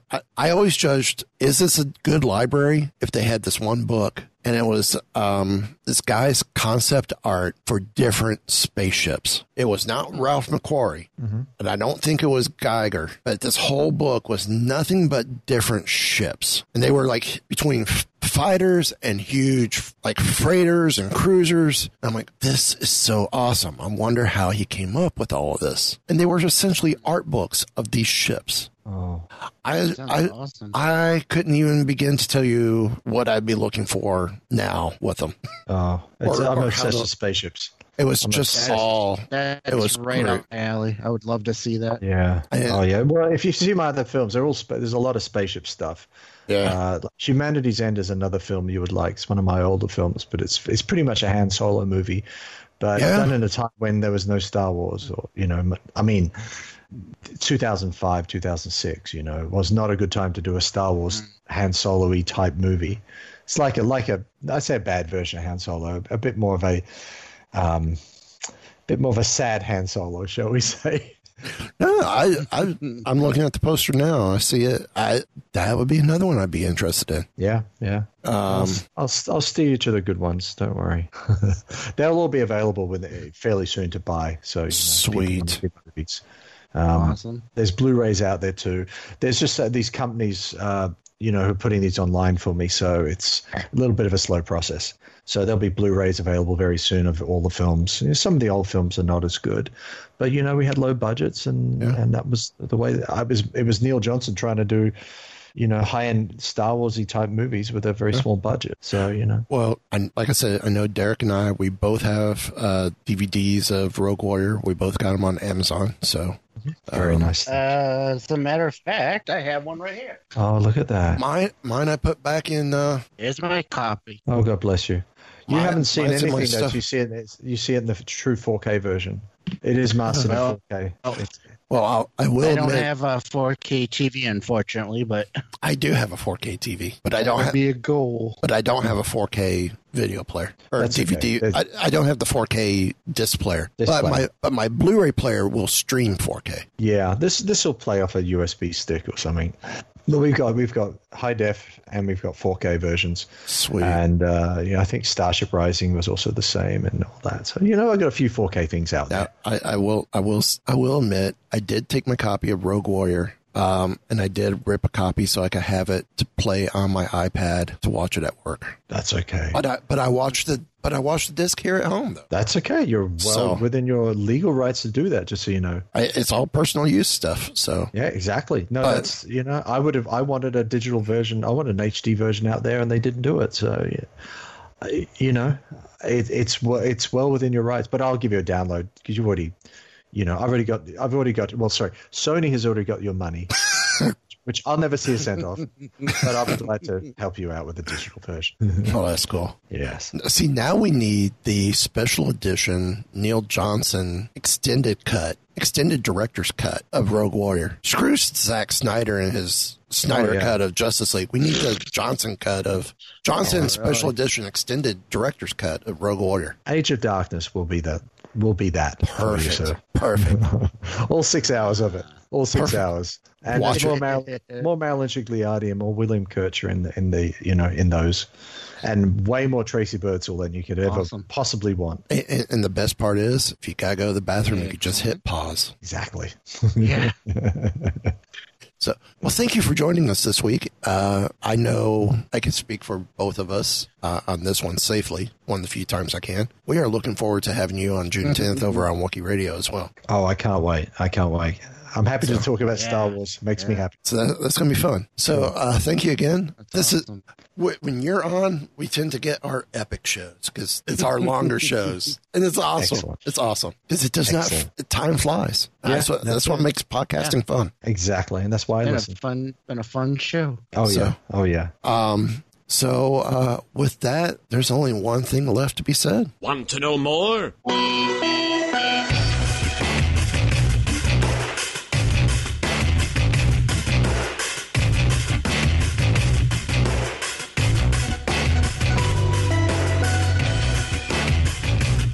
So, the bad crowd you've been hanging out with is a science fiction club?